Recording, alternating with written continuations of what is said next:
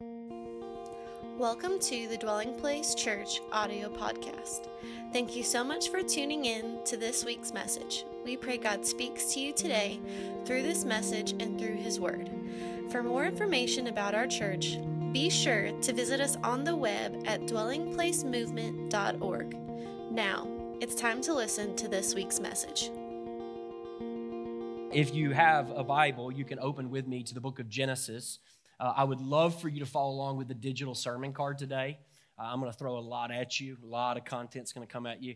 And we tried to, in the smallest little font, get that onto one digital card. That's available at many different ways. You can find that on Instagram. If you guys would go back just for a moment to that QR code. Thank you, Kat. That QR code, you can pull up the digital sermon card there. Or if for some reason it's not coming up from where you're at, you can go straight to our website, and it'll be there as well. I do want to remind you about Sunday Q&A, and the seat back in front of you are little cards. I would imagine, not just today, but the next 2 weeks, I'm going to preach today and next Sunday to kind of build some continuity. A lot of questions that will come up as it relates to our content, and so feel free, as always, to make sure you submit those either online or to our Next Steps table out in the lobby. Today, we're talking about sexual wholeness, and what it means to be free from sexual baggage. Sexual wholeness. It's an important topic for us that we need to wrestle with faithfully. And I want to tell you from the very beginning today, church, that there's going to be a lot that I'm going to be presenting to you. And so I'm just going to go ahead and tell you, I really think you're going to need to listen to this message at some point later this week, or maybe even the next week as well. And so there's a lot that's going to come at you, a lot to engage, a lot to think through. It's great that this is a Connect Group Sunday because this is an opportunity for us to begin to engage and talk about such things. And, it's my thought that maybe we need to even develop some of what I'm going to share today into a series by itself. So over the next few weeks, this is all about marriage and relationships. So you're going to hit parenting and marriage. We could do 8-10 weeks just on sexual wholeness, right? Just the issues around sexual wholeness. And so maybe as we move forward, we will, because it's that important for our discipleship and it's that important for our formation in Jesus Christ. So Genesis chapter 2, I'm going to begin reading in verse 19. I'm going to read through verse 25. Genesis 2, verse 19 through 25. Hear the word of the Lord. It says, "Now the Lord God had formed out of the ground all the wild animals and all the birds in the sky, and he brought them to the man to," notice this, "he brought them to the man to see what he would name them, and whatever the man called each living creature, that was its name. So the man gave names to all the livestock, the birds in the sky, the wild animals. But for Adam, there was no suitable helper found. So the Lord God caused a man to fall into a deep sleep, and while he was sleeping, he took one of the man's ribs." Y'all, I hope he has some good anesthesia for that there, right? "And then he closed up the place with flesh, and the Lord God made a woman from the rib he had taken out of the man, and he brought her to the man and said, 'This is now bone of my bone and flesh of my flesh. She shall be called woman, for out of woman,'" or out of man, I should say, "she is taken." And then Jesus would later quote this in the Matthew and Luke. God says in Genesis 2, verse 24, "And this is why," notice the why now, "a man leaves his father and mother and is cleaved," or united, bonded to his wife, "and they together become one flesh." And then verse 25, and verse 25 is really my impetus for all of today. It's what I want to focus on. Adam and his wife were both naked, and they felt zero shame. Adam and Eve were naked and felt no shame. No shame. Let me just say to you, church, this is what God invites all of us to as humanity. To live with a sense of nakedness and have zero shame about that nakedness. Let's pray and let's ask the Holy Spirit to lead us as we move into this text. Lord, we thank you for your grace. We thank you for your love. We thank you already for all the ways you've already met us in our gathering today. And now I pray that the Holy Spirit would illuminate our minds. You would give us eyes to see. You would give us ears to hear and a heart to receive every gift you have for us this day. We pray these things in Jesus' name. And everyone said, Amen. Amen. Let me begin this message today by saying that all of us need to broaden our understanding on what it means to be sexual beings. We all need to start with a broadening of our mindsets on what it means to be a sexual being. When we think of sexuality, particularly here in the West, we have a narrow set of images, a narrow set of words that come to mind. But I want to help you kind of understand and expand your understanding of this really important topic. And in order to do so, I'm going to show you a video that on the surface might not seem like it has anything to do related to sexuality, but it actually has everything to do with sexuality, because sexuality is this. Are you ready? It's our deep desire and longing for connection. That's what sexuality is. A deep desire and longing. At its core, our sexuality is a deep desire and longing for connection. So what I want to do, I want to show you a beautiful video that gives you a big perspective, picture on what sexuality is and how we're going to define it today. And then what I want to do is I want to come back and narrow it down to some of the specifics of what it means for us to view our bodies, to look at our bodies, to engage with another person's body. All right? So let's watch this video. It's about 4 minutes. Check this out. 4 minutes of uninterrupted silence staring at a human who means everything to you. Now you watch that video, and some of you might be wondering, what in the world does that have to do with sexuality? That tells you where we've gone wrong. One of the challenges in Western society, in our culture, is we have so reduced sexuality to an act of intercourse, which makes it so then difficult to really engage how vast the topic of human sexuality actually is.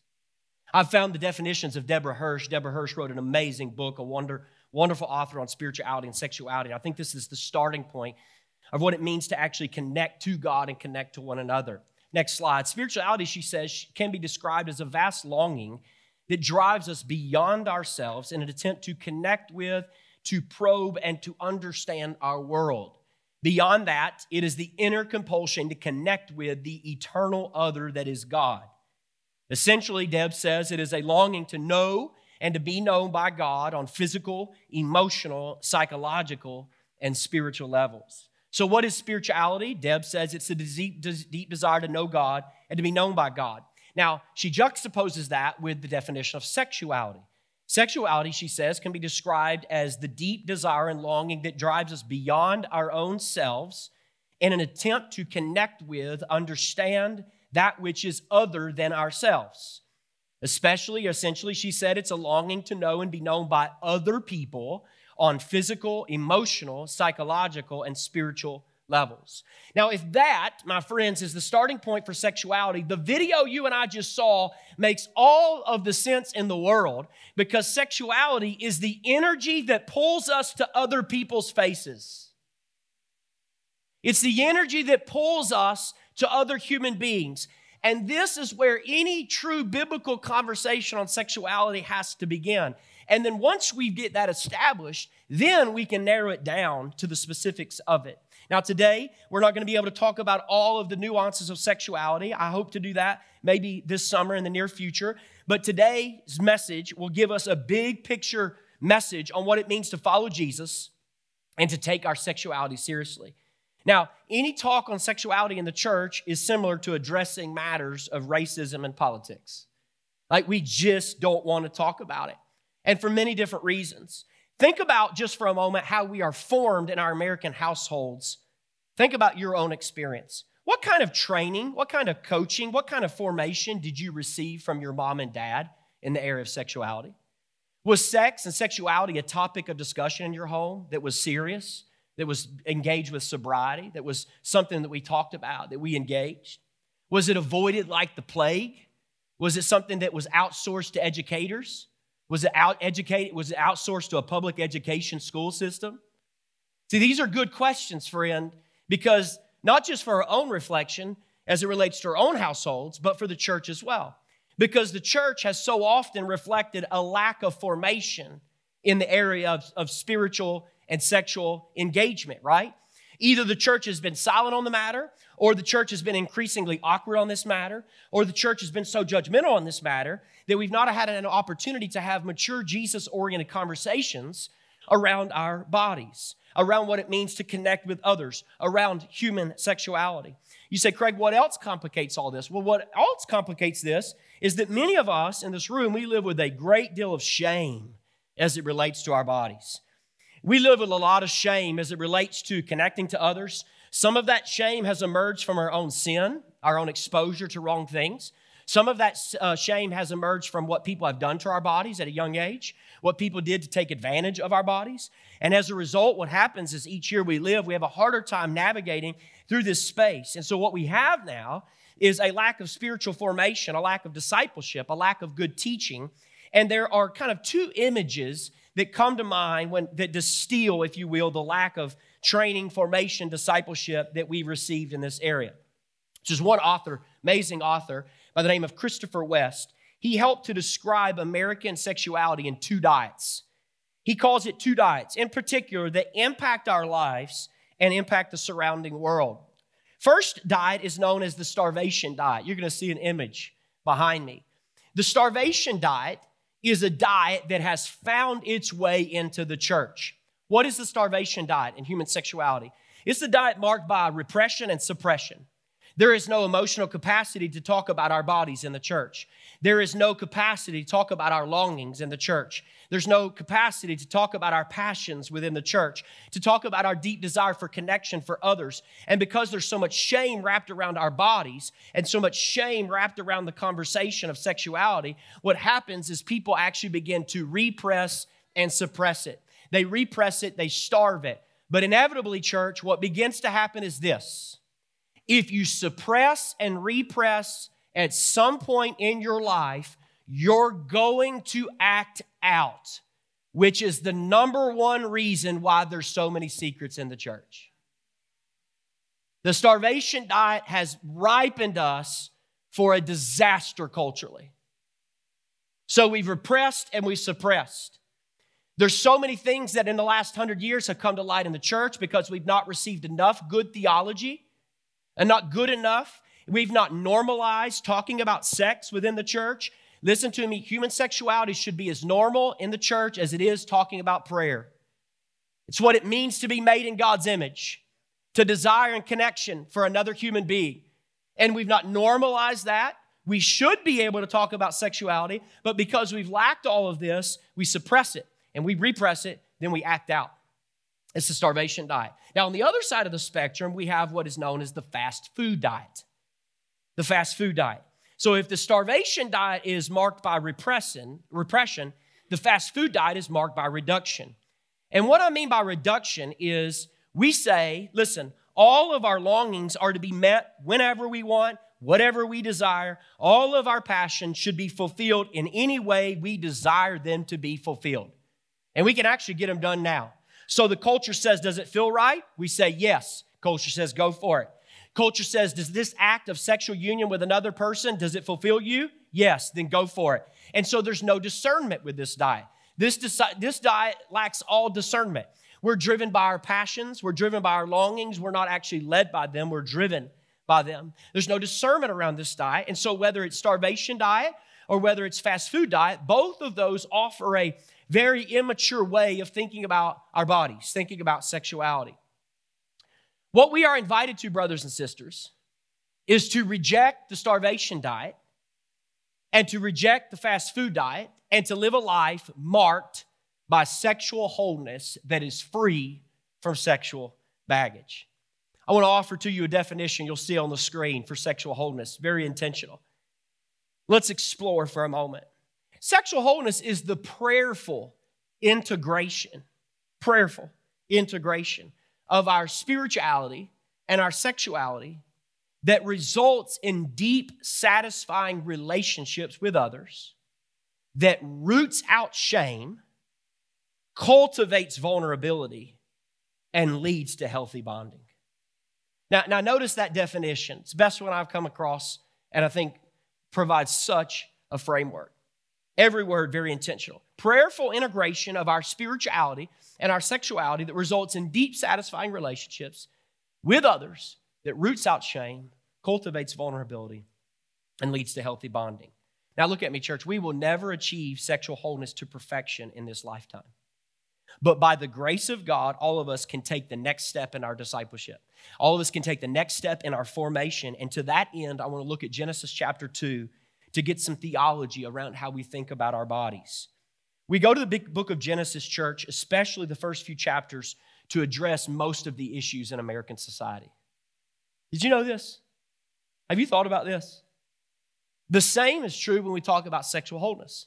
In Genesis, it says that God created humanity in his own image. God created Adam and Eve in his image. And to be made in the image of God, means at least one thing, that we are made for relationship.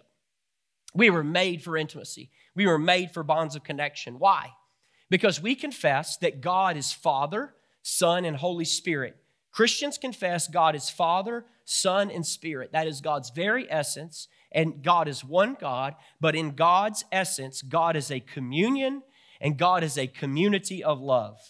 As Christians for 2,000 years, we have confessed that the Holy Trinity exists in an unending circle of love, an unending circle of relational connectivity. So to be made in the image of God, brothers and sisters, means that we are created to exist within a circle of divine love with God and with one another. So when the writer of Genesis describes this couple, Adam and Eve, it's very interesting to see the words that he chose. There are two words that give us a picture of God's intention to live within that circle of love. So when the writer of Genesis says and describes this couple, he says, verse 25, they were both naked and not ashamed. Now, naked and unashamed, these words describe their relationship to God and their relationship to one another. They live vulnerable lives and they carry no shame, no sense of inadequacy, no need to cover up, no need to hide. They are naked and unashamed. Now, listen to me. We have to know theologically that these are words not just for married people. How many of you have only heard these phrases within the context of married people, as if naked and unashamed is only to define the marriage relationship? No. These are the words God wants to describe all of humanity. To live a life that is naked and unashamed, and the word naked is not talking about clothing. The word naked is talking about connection. We were made for a particular life of vulnerability and connectedness. We were made to connect deeply with one another, and we long for it. To be naked and unashamed applies to our friendships. We should be naked and unashamed in our parenting. We should be naked and unashamed in our connect groups. We should be naked and unashamed with brothers and sisters in Christ. These words are to describe any human relationship. Naked and ashamed are the ones that applies in God's intention for us. But then something happens in the story, as you know. They rebel. They do their own thing. They want to be God on their own terms, and they sin. They eat from the tree they should not have eaten from. And what happens? There's an immediate change. Sin and shame enter the world, and now their lives are marked by hiding. Now their lives are marked by estrangement. Now their lives are marked by sin. Now when we look at this story, it's a story that, all of us know, whether Christian or unchristian. It's a story that many of us know, but what I want to do for our time together is I want to explore three theological truths out of those first chapters of Genesis, and I want to draw out some implications that we can consider for our sexual wholeness. Here's the first theological truth I want to explore. Number one, sexuality is part of God's good creation. Y'all, this is so important. It seems so simple to say this, but the way we talk about sexuality, especially in the church, makes it feel like sexuality came after sin. Human desire for sex came before sin. It is not a result of sin and shame. It is a part of God's good creation. But what happened? This part of our human connection, this part of the sinful world, we treat it now like it's sin. How do I know this? Because to talk about this topic is done in hushed terms. But if it's something good, you don't need to hush around it. You actually don't need to whisper around it at all. You need to know no whispering words around it. We talk in whispers, and many of us, our parents were raised in whispers. Now, because of the result of the sexual revolution, we are so confused. You need to hear from me, from week one, sexuality is part of God's good creation. Now, Satan has twisted it, Satan has perverted it, but this is part of God's good creation, and it's something we have to maintain and hold on to. God is the creator of sexuality. God is the creator of sexual intimacy. That's the first thing we have to say. Second truth, theologically, we have to hold to. There is a distinction between genital sexuality and sexual sexuality in Genesis. Now, I'm relying heavily upon church theologians for 2,000 years. There's a distinction between genital sexuality and social sexuality. The desire that we were made for human connection, beings were made to connect with other people. There's a longing we saw in that definition from Hirsch to know and to be known by others. And whether this happens in the workplace, whether this happens in the church, whether this happens in the playground, we all have a social sexuality. Reminds me of a story of a friend a few years ago. He had a young boy, 5 years old at the time. His dad took him to the playground. Had a great time at the playground with his new friend. The next day he goes to his dad and he said, "Dad, can we go back to the same playground today?" He said, "Yes, son, we can go back to the same playground." He said, "Sure." And he said, "Daddy, I need to wear the same shirt that I wore yesterday." And his dad looked at him and thought, "Why in the world would you need to wear the same shirt you wore yesterday to the playground today?" And this is how his son thought about it. He said to his dad, "Dad, because if I see my friend again, if I don't have on the same shirt, he won't remember me." Now, that's a cute story, but that is social sexuality defined. Every human has a desire for social sexuality, has a deep, deep desire for human connectivity. And a 5-year-old is already inferring, "I had so much joy in the engagement yesterday. If I don't wear the same shirt, he won't remember me. He won't be able to engage with my life, with my heart again." This is social sexuality, the desire to connect with others. Now, whether we're talking about the playground, whether we're talking about church, whether we're talking about whatever, this social sexuality matters. But there's also a second kind of sexuality in the scriptures, and that's called genital sexuality. And what genital sexuality is in Genesis chapter 2, God establishes a means of covenant love whereby he says a man is to leave his father and mother and cleave to his wife. And what this new family unit now is going to be marked by a covenantal sign of genital union. Now, what's amazing about this particular passage of Scripture is we see belonging taking on a particular form, and through the act of sexual intimacy with another, we express with our bodies. So watch this, church. The full covenant love and union that we give expression to in this powerful and creative act where we offer ourselves to another, sex is all about self-giving love. And so listen to me, hear me very carefully. Genital sexuality is not simply about two bodies colliding with each other nude. It's an act of self-loving, notice this, self-giving love, mutually indwelling love that points to something beyond ourselves. And it's why this kind of love and this kind of communication requires a powerful and nurturing safeguard around it. It has been given so much power by God, He had to create a context in which it cannot be destroyed. And the only context that can keep it holy is covenantal marriage between husband and wife. It is such a fire, and God made it a fire. God made sexual intercourse an absolute fire, and it is such a powerful force that it requires a context strong enough to protect it, and that's marriage. We'll get back to that in a moment, especially when we start talking about gender realities and homosexuality. Third truth in Genesis chapter 2 is that we see shame is a force that we have to regularly, almost daily, contend with. Shame is a force that we have to consistently contend with. Now look again at verse 25. The man and his wife were both naked and were unashamed. So here we have humanity living in its greatest freedom and its greatest joy. Their love for one another is free from body shaming, free from comparison, free from objectification. There's a fundamental unity between Adam and Eve and their God, the surrounding creation and their bodies. But when sin enters the world, they're marked by shame. There's a wonderful book, by the way, called The Soul of Shame by a doctor by the name of Dr. Kurt Thompson. And he argues that it is easier to talk about what shame does to us than defining shame. And here's what he says shame does. He says shame does this to us. It is a response in our brain and our body that leads me to turn away from you while at the same time internalizing particular messages like I am bad. It's not that I just did a bad thing. It's my fundamental identity. I'm bad. I'm worthless. I'm no good. And that's how he says, Kurt Thompson says, you describe shame.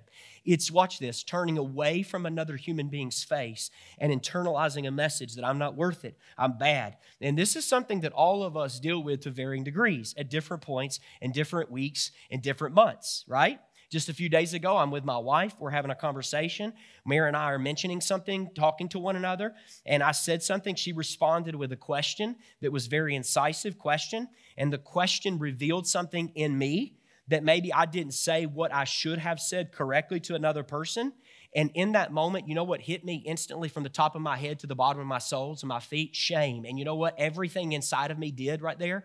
Everything inside of me told me, started attacking my brain and told me, start pulling away from her, turn your face away from her, don't look at her, pull away and start speaking negative self-speech to yourself. I'm wrong. I've done something wrong. I've said something wrong. What in the world's wrong with me? And you know what I did in that moment? I'm thinking about this message today. I'm thinking about how I'm going to define, Kurt Thompson defined shame. And so in that moment, even though it's not comfortable, I turn to her. Even when shame says turn away, I turn to. And when I do, I internalize not the message that I'm bad and that I'm wrong. No, I move closer to her in that moment. And was everything resolved because I did that? No, but it is so much better than turning away. Why? Because all of us, many of us actually in this room, probably to a daily basis deal with varying degrees and varying levels of shame. And God is calling us and inviting us into a kind of freedom that He wants us to experience. Now watch this. If those three truths we find theologically in Genesis, the question then becomes, what does it mean for us, Dwelling Place, to be a community that's committed to freedom from sexual baggage, committed to sexual wholeness? What does it look like for me individually? And what does it look like for you who are single? And then what does it look like for you who are in your 20s? For those that are in their 70s, what does it mean to be sexual whole beings? What does it mean for people in their 50s to be sexually whole beings? I'm going to give you 7 implications. What does it mean for us? How do we live our lives committed to this? 7 statements I want to offer. And I'm going to tell you again, you're going to have to listen to this later in the week again. And by God's grace, hopefully we'll offer something even longer in the months to come. First of all, to be a community committed to sexual wholeness means that there's a recognition that all of us are sexually broken. All of us. Every single one of us in this room, every single one of you that's streaming live, every single one of you that will listen to this podcast, we are all sexually broken. One of the reasons I love the Bible, church, is the Bible does not shy away from telling stories of sexual brokenness. Are you, like me, so deeply grateful that the Bible is not a collection of sanitized stories of holy people? The Bible is a collection of stories of ordinary broken people who are loved by God and made holy by a righteousness outside of themselves. That's why I love the Bible, and that's why I love reading the Bible. Because when I go to the pages, I read all about the sins and the sexual brokenness of other people, and I go, whoa, this is not just me. Does anybody read the Bible and say, whoa, this is not just us? This is the story of humanity as a whole. From the very beginning, all of us are sexually broken, but we manifest our sexual brokenness in different ways. And this is the starting point, brothers and sisters, for any meaningful conversation on sexuality. If you're going to address sexuality, you have to start with the reality that everybody and every voice speaking to it is sexually broken. What do you mean, Craig? Very easy for us to focus on the sins of other people, especially the sins we don't like. But any meaningful conversation and becoming a community that's marked by sexual wholeness recognizes all of us are sexually broken.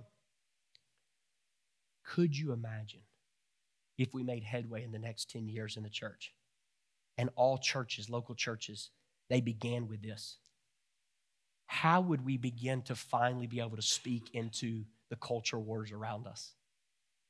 If we all came to the understanding to connect with people on difficult matters, we have to have the first implication, ain't nobody not broken. Secondly, it's important for us to know that sexual wholeness is not moral perfection. Now, this is real key here. Sexual wholeness is not moral perfection. What do you mean?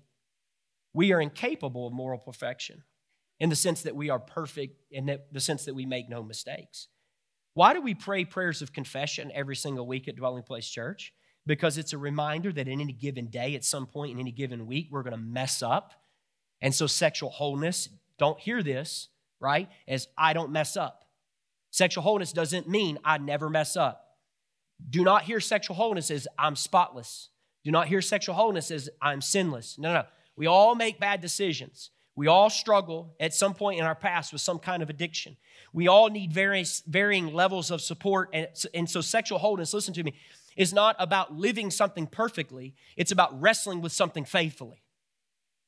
Not living something perfectly, wrestling with something faithfully. So sexual wholeness says, I need help from my struggles. Sexual wholeness says, I need to reject all of the messages I've received from America about sexuality. Sexual wholeness says, I want to live a life that's marked by holiness. But a holiness does not mean perfection. A holiness means communion with God and communion with others. Holiness means that which I've received by faith in Jesus Christ. So listen to me. Sexual holiness is not about moral perfection. That's number 2.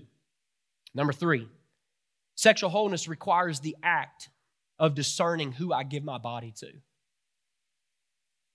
Discerning who I give my body to.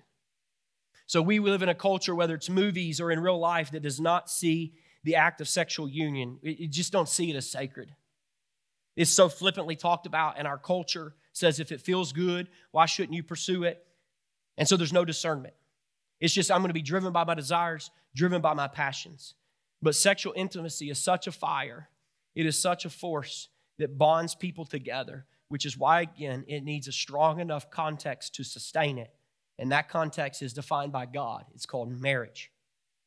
Now, I know how countercultural that sounds for me to say that there's only one bond that's strong enough to contain that fire.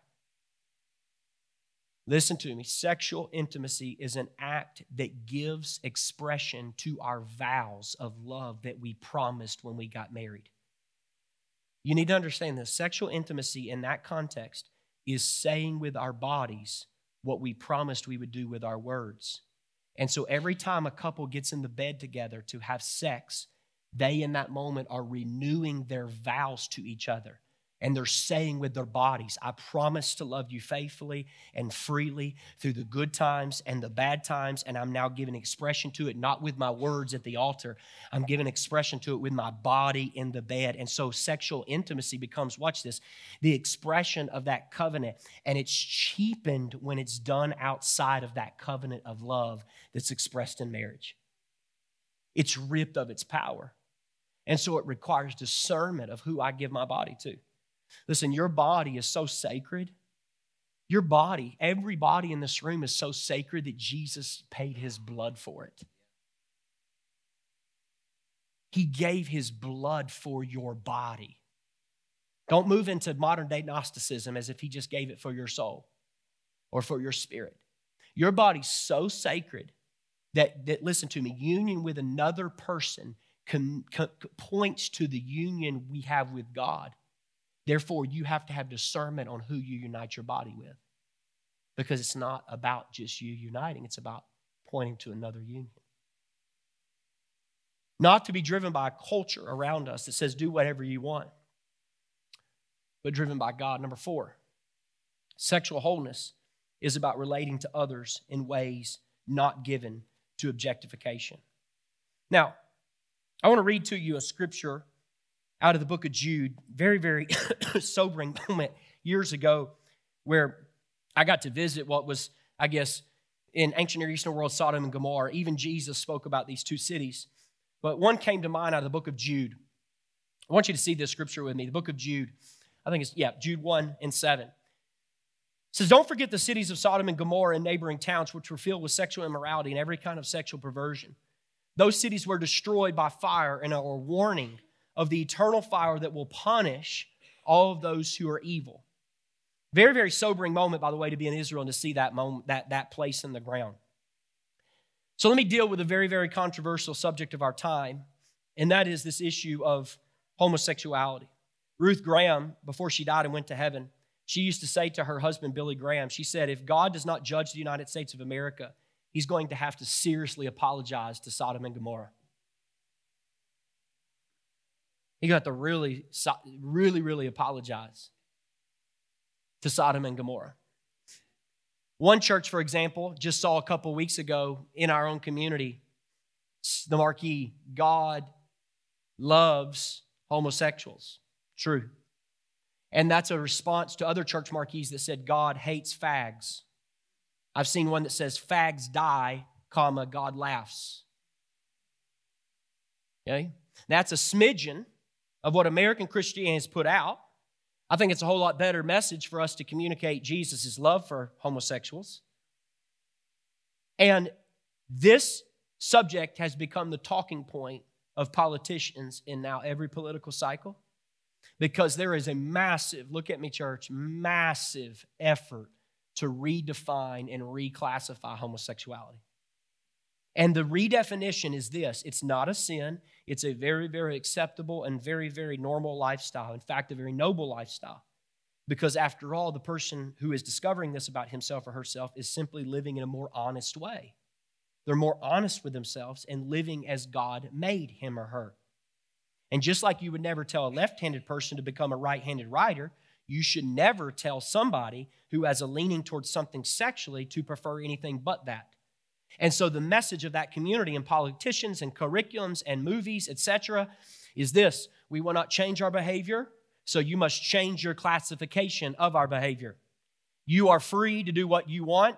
You are free to see what we do as an alternate lifestyle. You are free to see it as sexual orientation. You're free to see it as genetic predisposition. You are free to see it as personal preference. But one thing you cannot see it as is sin. Do not bring God into this. All right, 1 Corinthians chapter 6, let's just look at it just for a moment. 3 verses. 1 Corinthians chapter 6, verse 9, 10, 11, and 12. Paul says, do you not know that the unrighteous will not inherit the kingdom of God? Do not be deceived, neither fornicators, nor idolaters, nor adulterers, nor homosexuals, nor sodomites. Now, before you nod too much, look at the next verse. Nor thieves, nor covetous people, nor drunkards, nor revilers, nor extortioners will inherit the kingdom of God. Paul says, and such were some of you, but you were washed, you were sanctified, you were justified in the name of the Lord Jesus by the Spirit of God. Boy, that's quite a list, isn't it? What a list. That sounds like God's blacklist. Sounds like a roll call of the Hall of Shame, right? Well, what's up with that list? Well, what you have in these verses is a summation or conclusion to the previous chapter of the book, which is chapter 5. In the beginning of chapter 6, where the Apostle Paul addresses immoral behavior in the church at Corinth. Now, this is not an exhaustive list of sins, but it's a typical list for ancient Greco-Roman culture, and especially the city of Corinth to whom Paul was writing. So these things were rampant in their culture. Let me explain to you, I can't give you much time. Corinth was a very permissive society. It was a very sexually promiscuous society, very similar to America. Years ago in the Victorian era, when Charles Haddon Spurgeon addressed his congregation, he said on one account, he said, all sorts of hearers come to this place. He said, they will be the first to say, the preacher should not mention such a subject as fornication. And he said, my answer to that remark is, then you should not commit such iniquity and give me reason to speak of it. Well, that's how the Apostle Paul felt when he wrote this letter. He says, the kind of behavior was so mainstream to Corinth, I have to give 2 chapters of my whole book to writing about this. And what he's saying in these verses is this. This is what you guys were. This is what you used to practice. This is your life BC. This is your life before Christ. But now you've come to Christ and you're changed. And so he makes a list. And can I say, everybody's on some list. All sin and all have fallen short of the glory of God. But let's briefly look at it. First one's fornicators. You'll be familiar when I tell you the Greek term. The Greek word is pornos. Pornos. Sound familiar? Pornos, pornography, right? Sexual immorality. We get the term pornos or porneo from it. And in this context, Paul's referring to sexual relationships outside of marriage. People who shack up, live together, enjoy sex before they get married. Which, by the way, is probably the defining characteristic of Western culture, correct?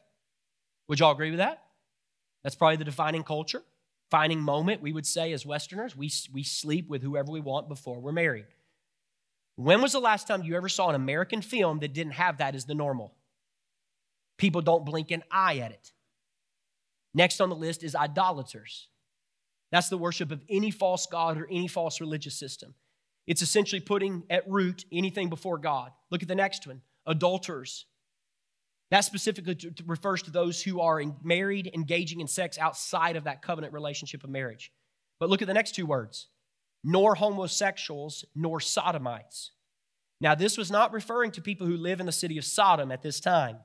Sodomites had become synonymous with the lifestyle that was very prevalent in Corinth, okay? Now, this is not how all translations render this.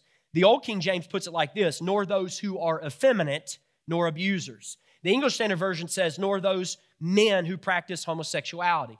Now, here's what's so interesting. These next two terms, interestingly enough, are actually technical terms for the passive and active roles in two males having sex. Now, why does Paul get that descriptive in these phrases? Why would he be so dramatic? Let me tell you why. That was what was prevalent in ancient culture at Corinth. According to New Testament scholar William Barclay, Socrates was a homosexual. Plato was one of the biggest homosexuals. William MacDonald, another scholar, said Plato was definitely homosexual, and his writing of the Symposium of Love was an essay that's glorifying homosexuality. Watch this. 14 out of the first 15 Roman emperors were homosexuals. Caesar Nero, who cut off Paul's head, was a absolute clear homosexual. He had a little boy named Sporus, S-P-O-R-S, whom he castrated as an 8-year-old so he could have that little boy become the emperor's wife. Okay? He did this rampantly. This was rampant in Corinth culture. When Nero died, the boy was passed down as a possession to one of his successors named Otho for the same exact purpose. Why is Paul bringing this up? Let me tell you why he brings it up. Because it's rampant in Greek and Roman culture. But let me ask you the question, why do these sins top the list? Why aren't the idolater, the one at the bottom of the list of those who are revilers and extortioners? Okay, I think I have an answer for you. Because there are other sins in life, but these sins represent a moral divide that the other sins don't represent. Now you're saying, wait a minute, Craig, aren't all sins equal? Well, let me debunk something for a moment. All sins are equal, but in one sense, all sins are not equal. All sins are equal in that any sin will separate you from God. All sins are equal in their spiritual consequence, death, but not all sin is equal in moral equivalence. None of you think that sin is equal. None of you do. Lying to someone is not the same as killing someone. You don't think that morally. That's not a moral divide. That's a clear moral divide. The Bible would indicate that the reward, listen to me, degree of reward in heaven and even degree in punishment of those in hell who don't receive Christ is based on the type of sin they're involved in. What do you mean, Craig? John 19, verse 11, Jesus said to Pontius Pilate, the one who delivered me to you has the greater sin. As if what? He's holding that sin to a higher culpability than any other person's sin. Matthew 23, verse 23, Jesus said to the Pharisees, you pay tithe to all, but you've neglected the weightier matters of the law. According to 1 Corinthians chapter 6, the chapter we're looking at, sexual immorality is one of the only sins you commit against your own body. And Paul says it's so much different. Verse 18 of chapter 6, he says, flee sexual immorality. Every sin that a man does outside the body. Notice that, but he who commits sexual immorality sins against his own body.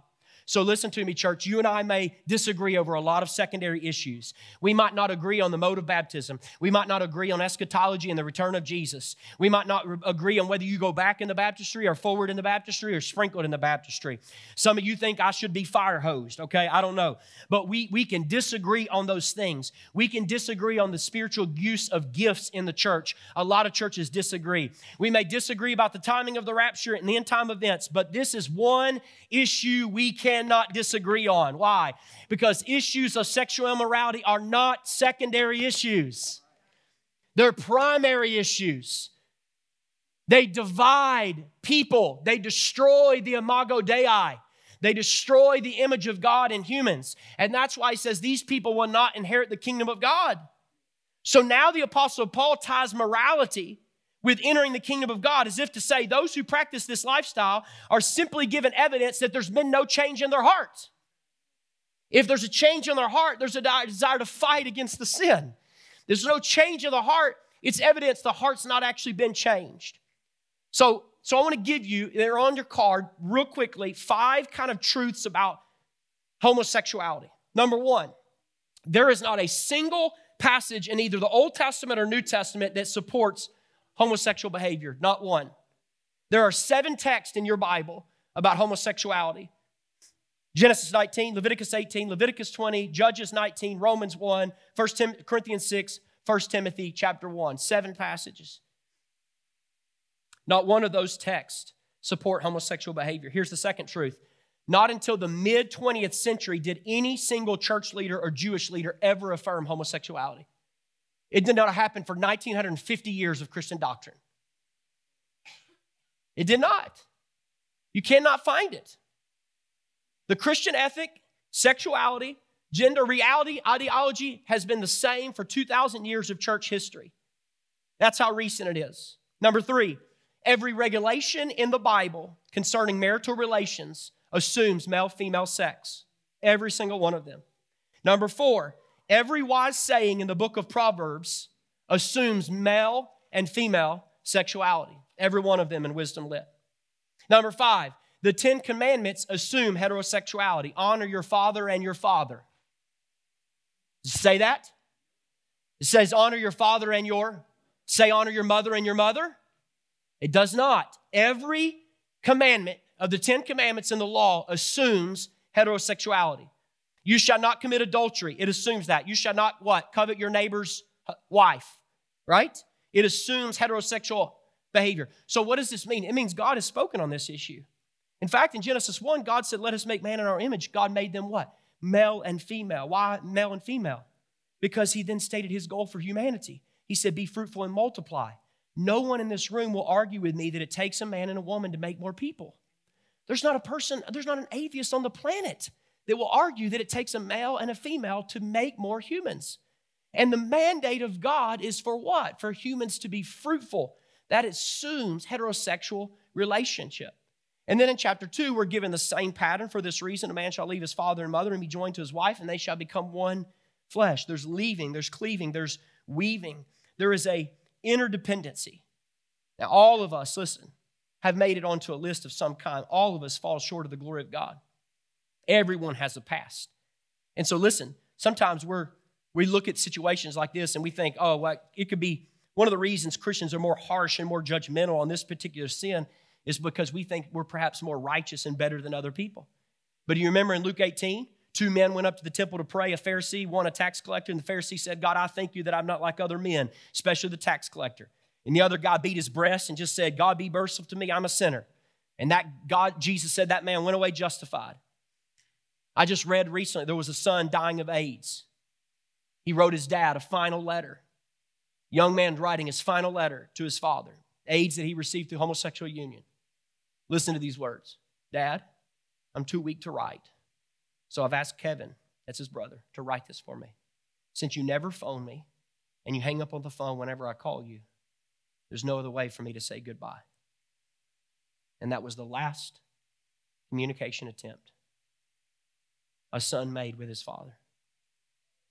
Listen, if you claim to be a Christian and you once practiced these things, that's understandable, but you can't be a Christian and still practice these things. You cannot. You cannot. It's the truth of God's word.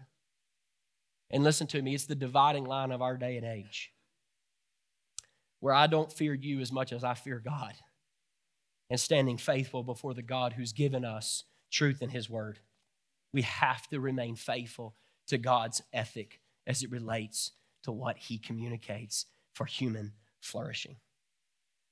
So number 4, again, and I'll wrap these up. Sexual wholeness is about relating to others in ways not given to objectification. So brothers and sisters, we're to enjoy communion with God and communion with one another, created to have relationships that are marked by dignity and respect. But we live in a society where using people is the norm. Listen to me, and I know this is a lot, but just follow with me. I'm going to land this plane, but I want you to hear me right now. We have been shaped in a society, especially men, to believe that our sexual desires must be met however we decide. And so we've been discipled more by our culture than anything else. To live beyond this, to live in a way that's given to objectification is essentially saying what Jesus said when he talked about lusting in our hearts. So a Catholic theologian, his name Richard Rohr, he says the real problem with the sin of lust, I think this is fascinating, y'all. He says the real problem with the sin of lust is that you create relationships in your head, and that destroys American culture. I think that's brilliant. I think that's brilliant. He says that the dangerous reality when we see the impact of pornography in our culture is now humans are being formed to create imaginary relationships in our head that impact our ability for genuine connection to other human bodies. And so often, he says, we think the problem with pornography is that you're seeing naked bodies. He goes a little further than I would. He said, I don't give a rip about you seeing naked bodies. He said, of course, that's a bit problematic, but the real problem is that we are reducing human bodies to tools and objects. Now we're seeing a woman as less than human, and that's the sin because she's made in the image of God.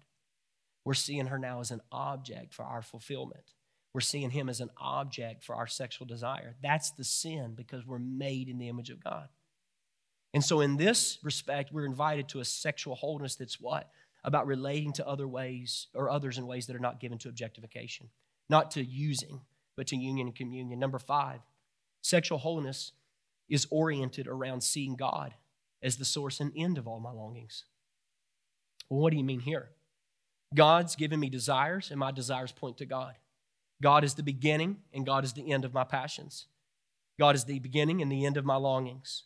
God is the beginning and end of everything inside me. God gives me the desire, and then essentially God says, I want you to be in these relationships that point to me. Greg, I've given you sexual desire for your wife. Now I want you to be in relationship with your wife so that your relationship with your wife points to me. I want to fulfill the desire I've put in you, which is why lovemaking, y'all, why lovemaking in marriage and the way we connect to one another, singles, listen to me, is to point to our relationship to God. Marriages are to be icons and windows that point us to another dimension. And anytime we believe that something, material something or relational something, is going to satisfy the deepest longings of our soul, it is a recipe for so much discouragement, disorientation, and disillusionment. And what the church has done for 20 years is said, why don't you just get married, singles? And if you get married, all your longings and desires will come to an end. If you're married, you say, that ain't right. I actually have more desires now than I had before I got married. I got more desires. More stuff has been ignited in me now than before I actually get married. Because no human being can ever satisfy the deep longings of your soul. So we don't tell singles to get married and your longings will go away. No, your longings are meant to point to an icon and a window of a God who wants to be united to you. And in the meantime, we are called to be people who connect with one another. Y'all, in my marriage, we have deep bonds of connection to one another. Yet I'm never going to satisfy the deepest longings of Meredith's heart. We're going to be so disoriented and so disillusioned. And we're going to spend many nights crying because I can't fulfill the desires of her soul. And she can't feel the desires of my soul. That's not what marriage is about. We're pointing to God, a relationship that's supreme. Number 6, the gospel is to make us more sexual, not less. The gospel makes us more sexual, not less. Now, I think you understand what I'm saying. I'm not saying the gospel is to make you more sexually active with whomever you want. Some people are like, this is a good church. I appreciate this church. I appreciate this church right here. Now listen, what we're saying is the gospel heightens your awareness that you were made for communion with God, you were made for communion with others, and we're called to pay attention to our bodies in the gospel. What? We're called to pay attention to our cravings, pay attention to our passions, pay attention to our longings. One of the reasons we're so big at Dwelling Place Church on getting people in community, connecting in smaller groups, is because we were made to know others. You can't come to a church and truly be known in this way until you connect. And so we create environments in which you can know someone, grow in the depth of love. And the gospel at its core is to make us more engaging sexual, not less. The gospel means our Lord Jesus Christ became human. We often think that somehow our bodies are less than our soul. Come on, Kobe. That our body's just something temporal. And that every passion and desire comes from our bodies. It needs to be rejected. That's bad teaching. You remember when God saved us in Jesus Christ? He did not just save our souls. You know what else He saved? Our bodies. How do I know? Because at the end of the story in the Bible, the end of the story is not just us ascending and playing on a cloud with a harp, some kind of ghost-like experience. The Bible promises that at the end of history, we will be resurrected bodily. Did Christ come to save our soul? Yes. Did Christ come to save our body? Yes.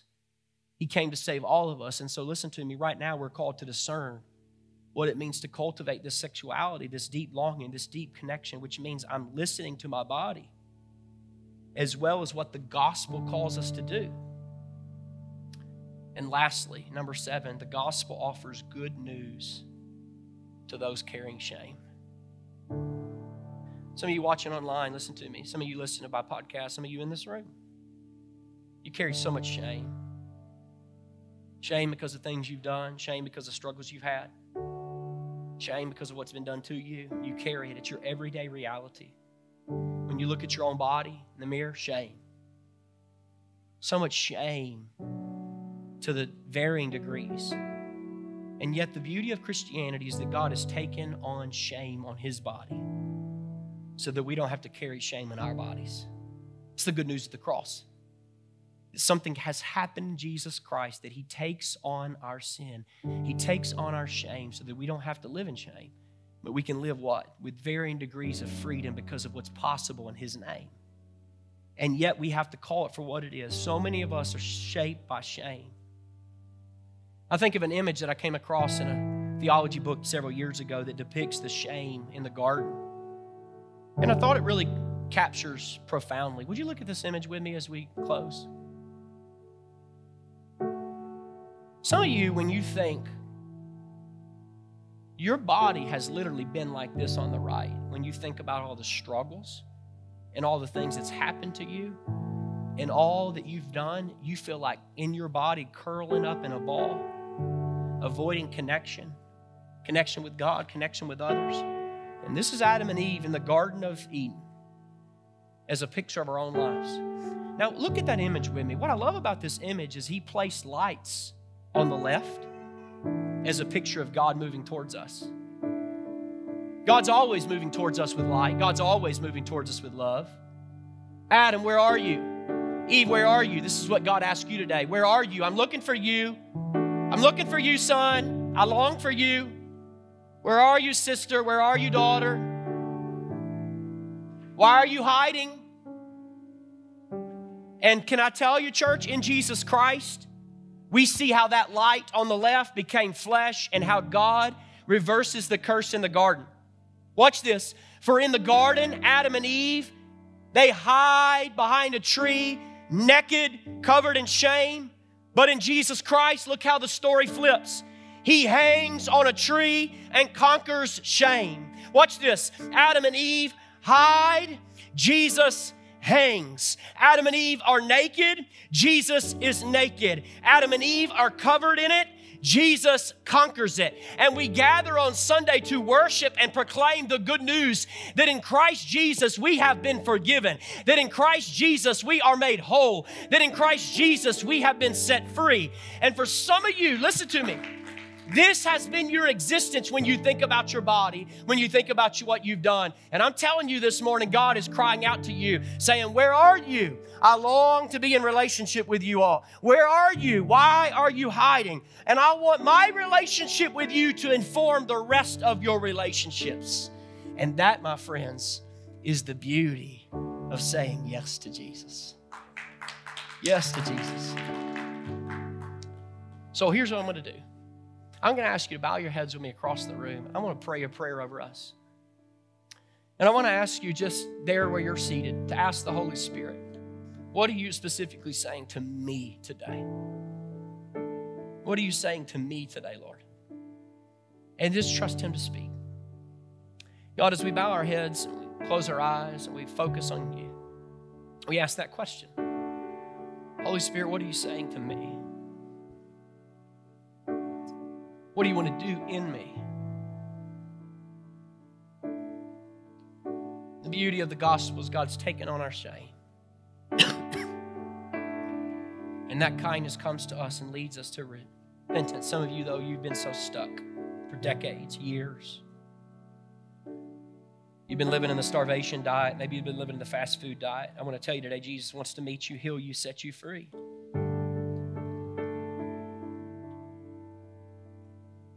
Or whatever you're saying to us, we just respond.